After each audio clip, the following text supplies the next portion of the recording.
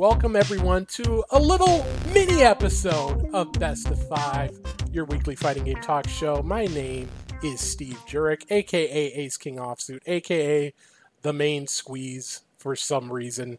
I still don't know how I got that name, but it is what it is. So obviously the past couple weeks we've seen some big events, offline events get announced, have registration open, and registration has gone through the roof. CEO is one of them in the traditional fighting game hemisphere, but the Smash side, we've seen some of that as well with an event called Riptide. And we've got someone to talk to us about Riptide. Joining us today is Josh Marcotte. Thank you for joining us, Josh. Of course. Thank you for having me. Hey, by the way, how long is obviously your Twitter name is Josh. How long is that A in Josh? It's one of these, it came from my mother screaming my name up the stairs when I had to go somewhere. So it was like a Josh. Like, it's one of those. So it's kind of a slight variable length. Maybe I'd give it 3 beats. That's why it's 3 A's. Josh. So you got the long name. Did you ever get the middle name? Oh, of course. Yes. And that was always the...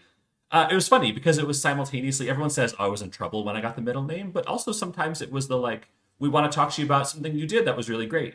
And so it was like, the formality meant one of the extremes. It wasn't always just like, I'm in heavy trouble. It's, I might be getting recognition for something as well. So you knew it was something big. It just wasn't necessarily something bad. My mother was prepping me for mix-ups long before I played fighting games, you know? Get them started early.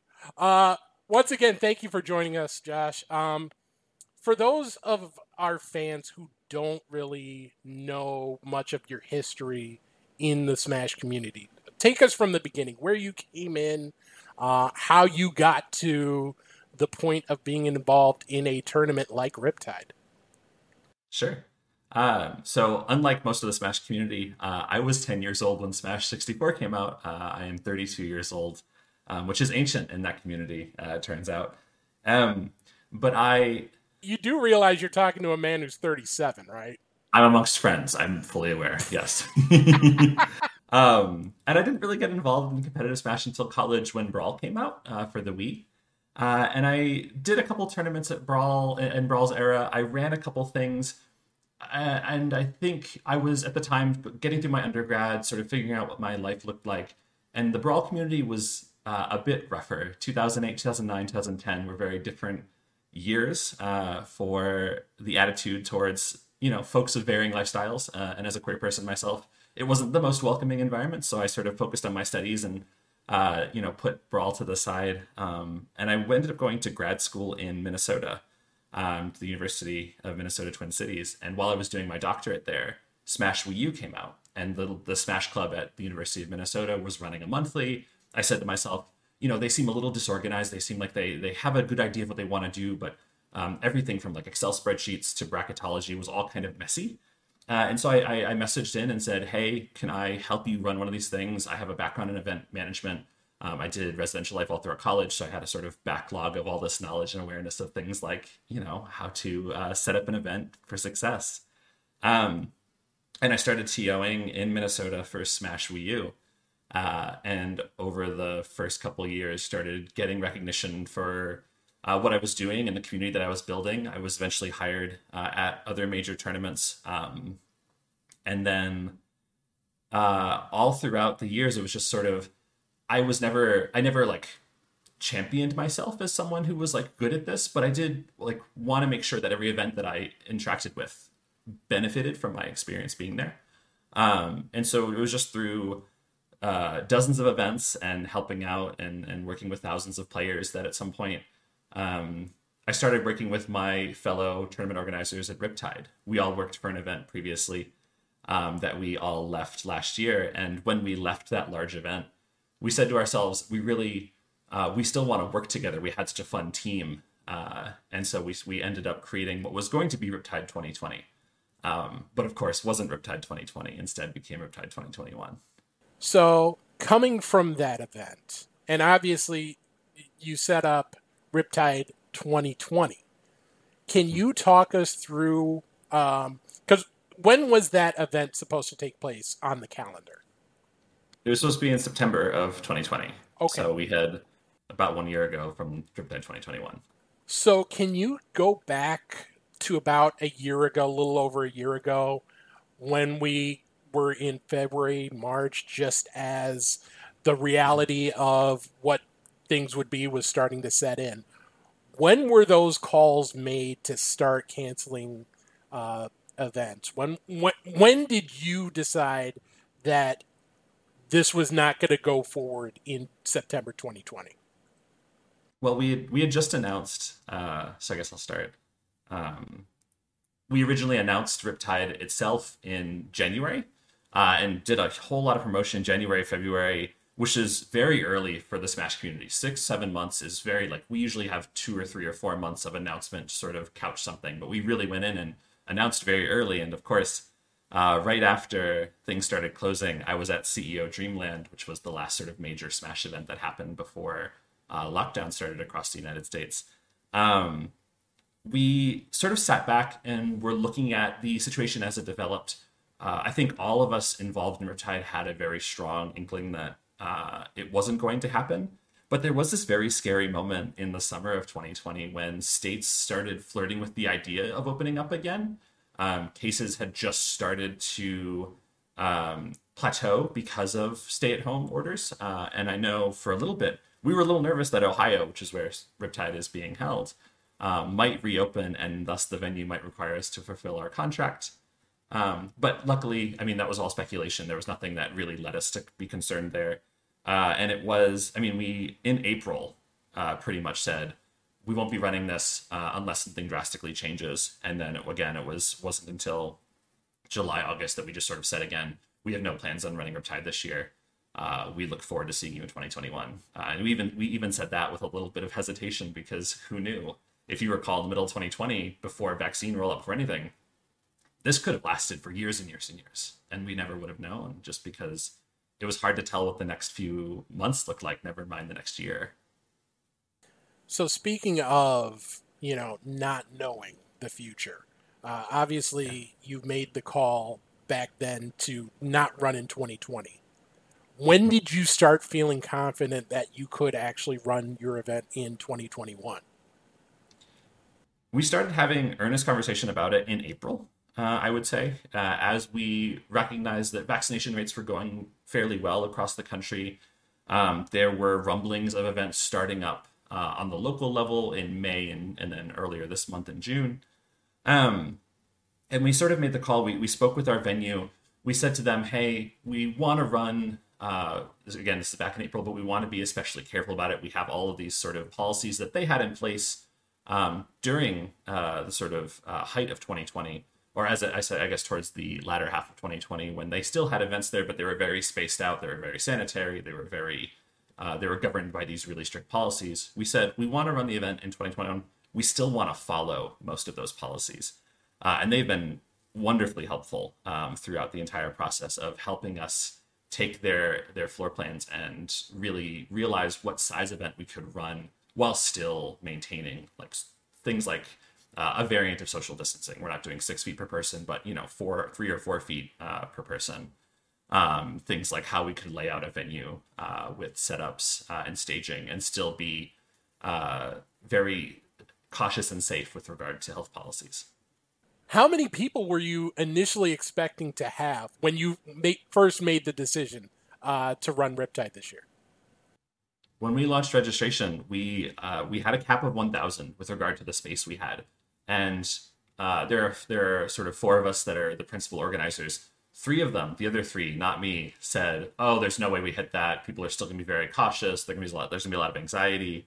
And I knew from having seen events, one event in particular in Florida, InfinityCon, run Smash, and it having hundreds of folks go, and that was in the beginning of June. I said to myself, "There's no way that we don't sell out immediately." And indeed, we opened registration, and we had 1,028 entrants within the first hour. and thus had to close because we have everything had capped.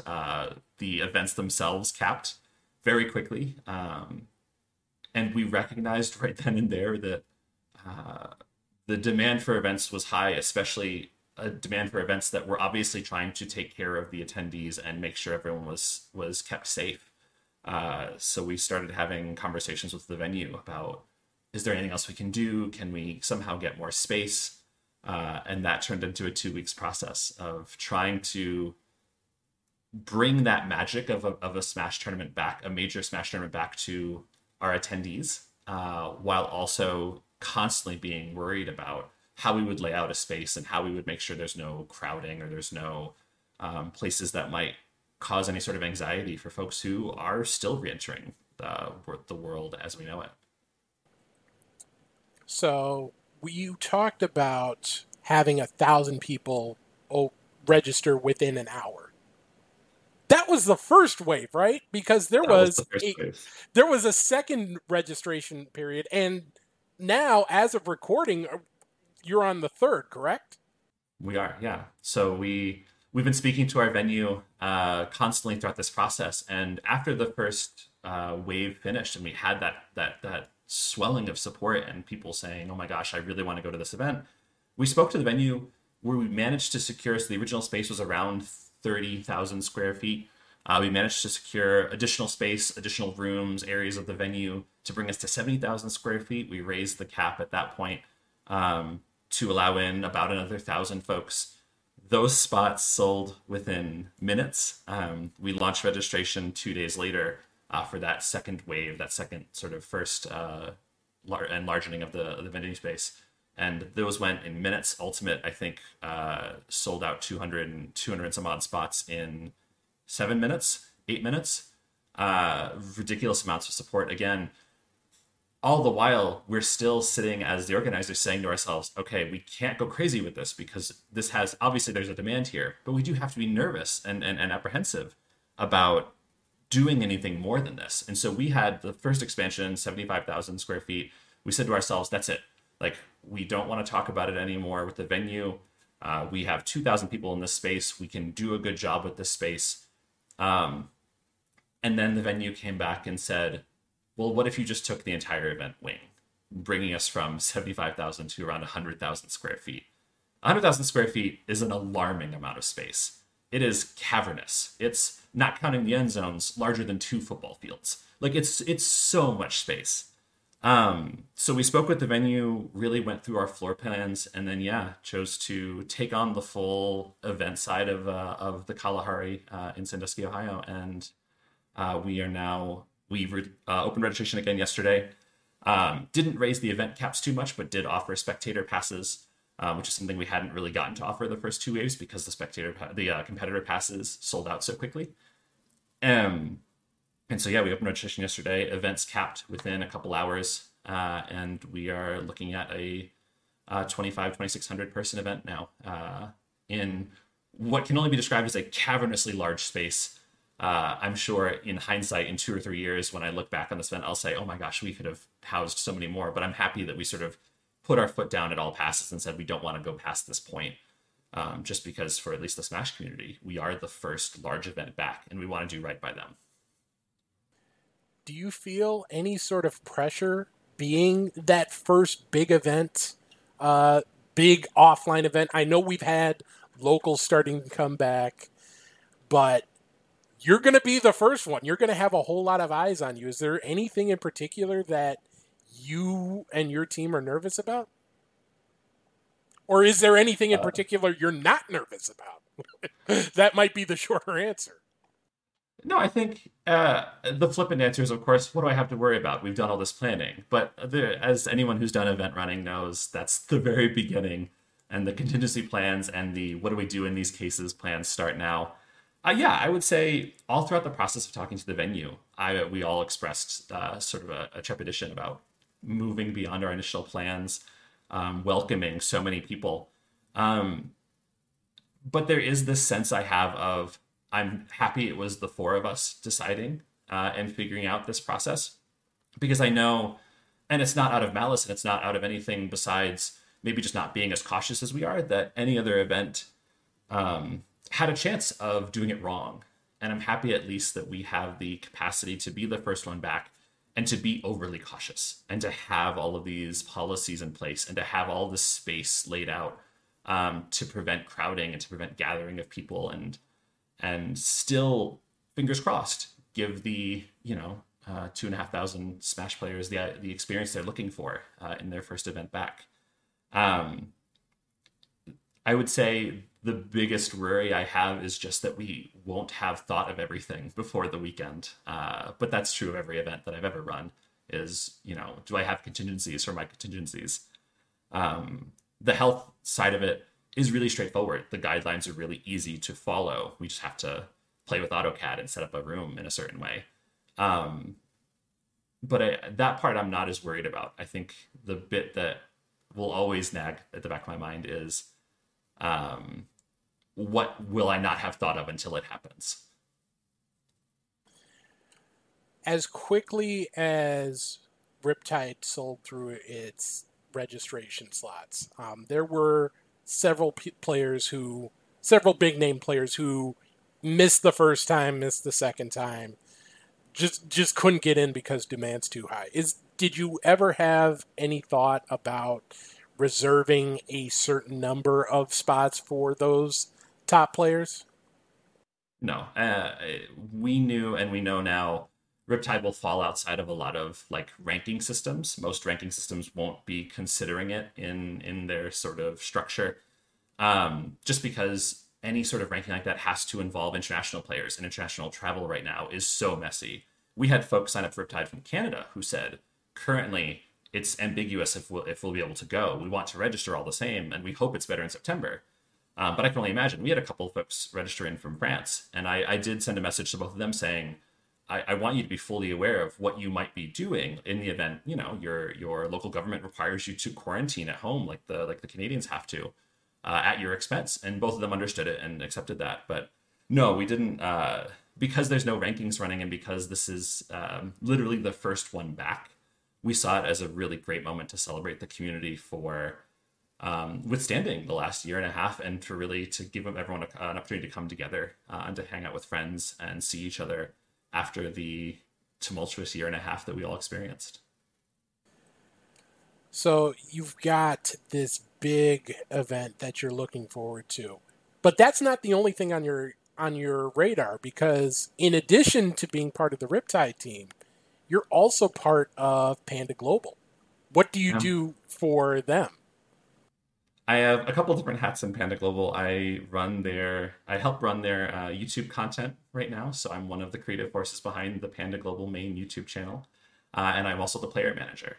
So as events reopen, I'm working with players to help figure out their travel plans, figure out sort of what they're doing with their streaming schedules and their content now that events are coming back, and just generally helping them navigate what is ultimately a very strange transitional time between doing everything online and then doing some things offline. There's one hat you forgot. Best of 5 technical support. We had OBS was not very kind to me today in setting up for this interview. Josh may or may not have given me some helpful suggestions. OBS is kind to nobody. It's. I mean, I'm not going to say it because it could still. It's running right now, and we love when it's running. Thank you, OBS. Of course, yes, a phenomenal resource. You mentioned being in sort of a weird transitional time. Do you think that events will fundamentally change?